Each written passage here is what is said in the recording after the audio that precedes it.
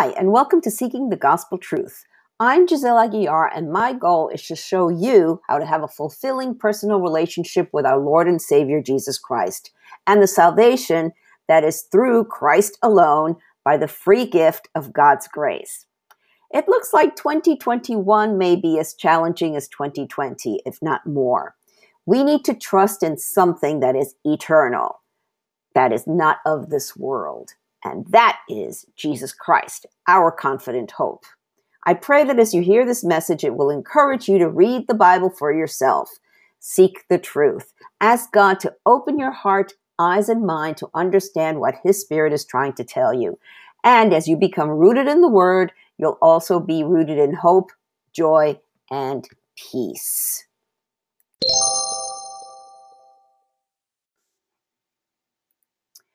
Is there hope for Peter? Jesus restores the betrayer. Have you ever had a good opportunity only to blow it? I have. I remember coming out of a job interview thinking, I blew that one. And yes, I didn't get the job. Going over it in my head, I should have answered a question differently. Well, you can drive yourself crazy with the woulda, coulda, shouldas. Before we look at the last chapter of the Gospel of John, let's review Peter's life since he met Jesus, and then how he blew it. Peter and Jesus. First, we have Peter, the humble fisherman.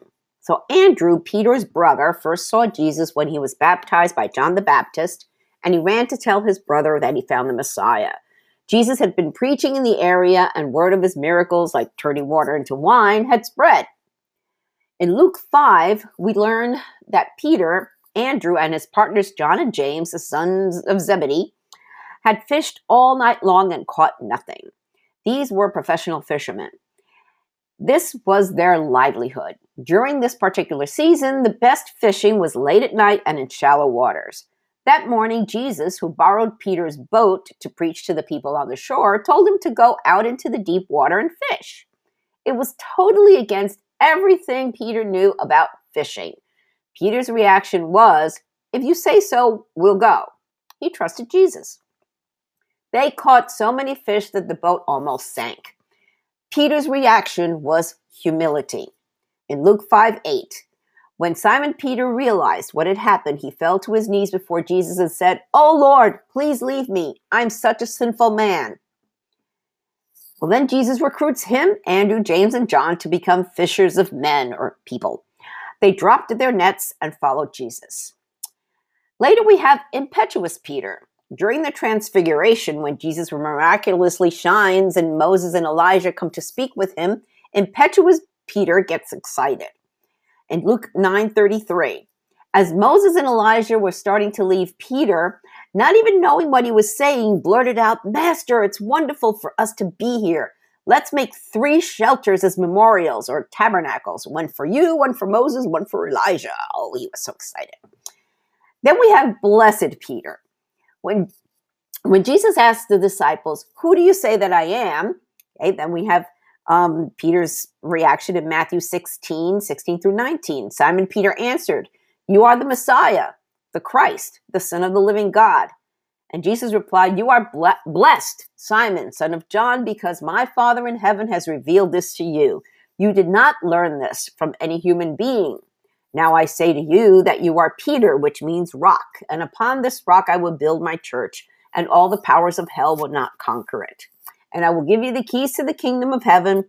Whatever you forbid on earth will be forbidden in heaven, and whatever you permit on earth will be permitted in heaven." Now, this doesn't mean what the Roman Catholic early church leaders twisted it to mean.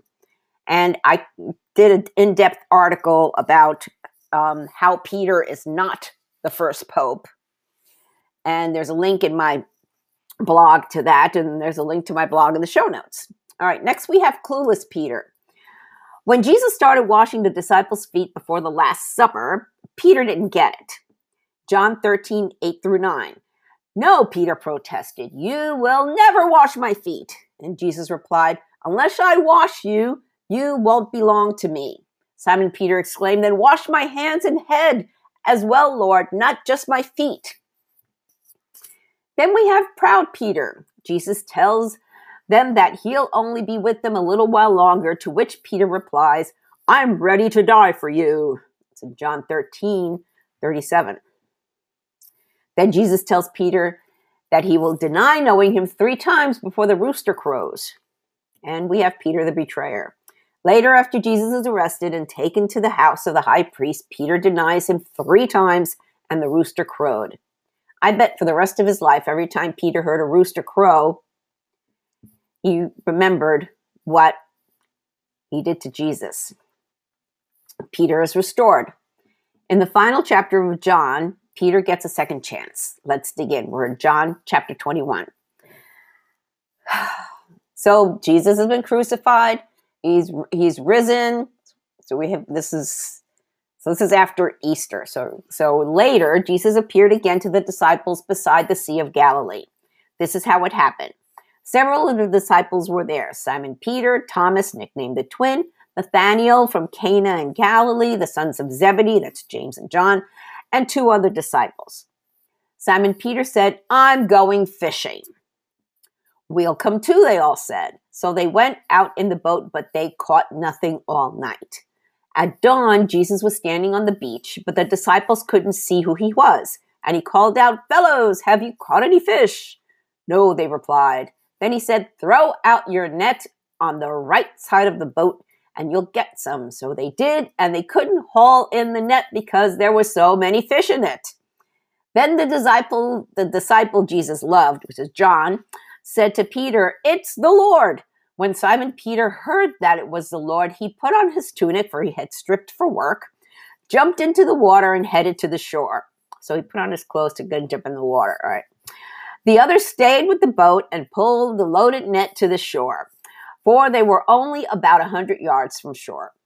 When they got there, they found breakfast waiting for them, fish cooking over a charcoal fire and some bread.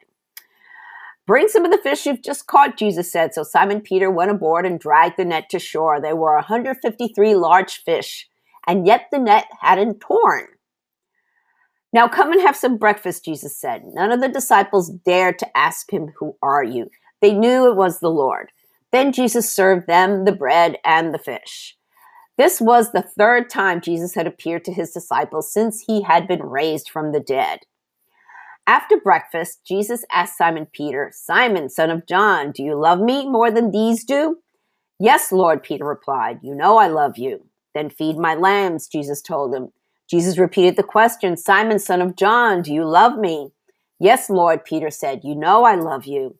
"Then take care of my sheep," Jesus said. A 3rd time, he asked him again, "Simon, son of John, do you love me?" Peter was hurt that Jesus asked the question a 3rd time. He said, "Lord, you know everything. You know that I love you." Jesus said, "Then feed my sheep.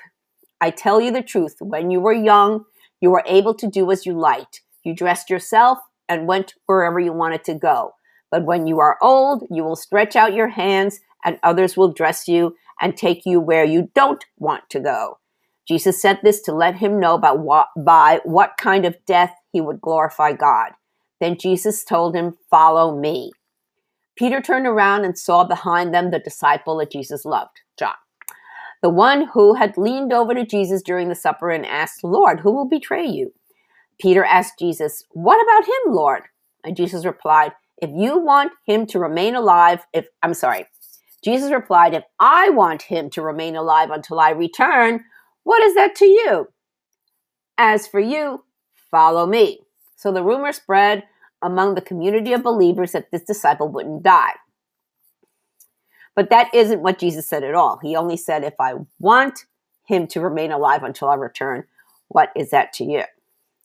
This disciple is the one who testifies to these events and has recorded them here.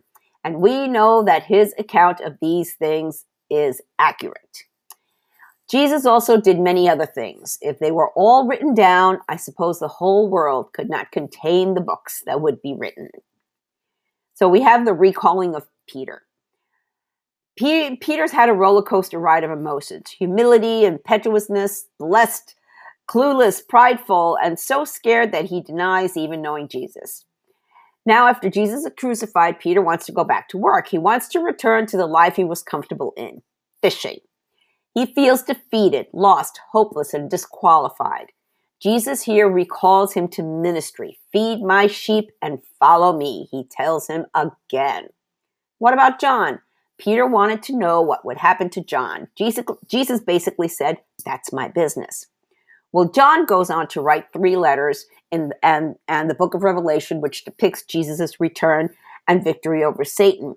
And we know Peter in Acts 2, when he receives the Holy Spirit, becomes very bold and courageous and brave. And he goes on to preach the word. And you can read all about Peter's ministry in the book of Acts, which I did a whole series on, and you can find that link over in my blog. What about you? What resonates with you in Peter's story? Have you blown it? Do you think you sinned so bad that you could never earn redemption? That's just it. You don't have to earn anything. Jesus sacrificed his life for you, so you don't have to. He died taking your past, present, and future sins with him. All you have to do is believe. Believe, repent, be baptized, and receive the Holy Spirit. Believe, have faith that Jesus is the Christ and he died taking your sins away forever. Repent of your sins. Stop sinning. Do a complete 180 in your life and surrender your life to him. Be baptized. Show the world and yourself that you have died to your old life and are born again in Christ. Receive the Holy Spirit in your heart. And if you're not sure if you're saved or not, if you truly want to be born again and have the assurance of salvation, receive the Holy Spirit and get a one-way, nonstop ticket to heaven that you won't be left behind at the rapture. This is what you have to do. Invite Jesus into your heart.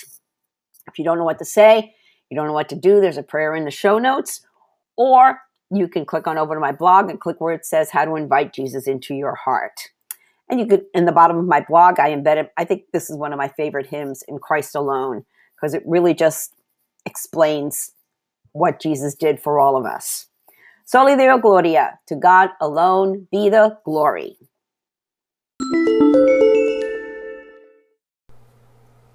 Thank you for listening to this episode. I pray that the Holy Spirit, the author of Scripture, touched your heart to reveal the gospel truth that our hope of salvation is through Jesus Christ alone. If you have any comments or questions, feel free to reach out to me via my website or social media. I encourage you to read the Bible daily and seek the truth for yourself. I recommend that you download 2 free Bible study apps, the YouVersion Bible app and Through the Word. Friends, we are living in strange, crazy times, the last days, the end times. But know that things aren't falling apart, they are falling into place. Jesus said in Revelation 3:20-22, "Look, I stand at the door and knock. If you hear my voice and open the door, I will come in, and we will share a meal together as friends.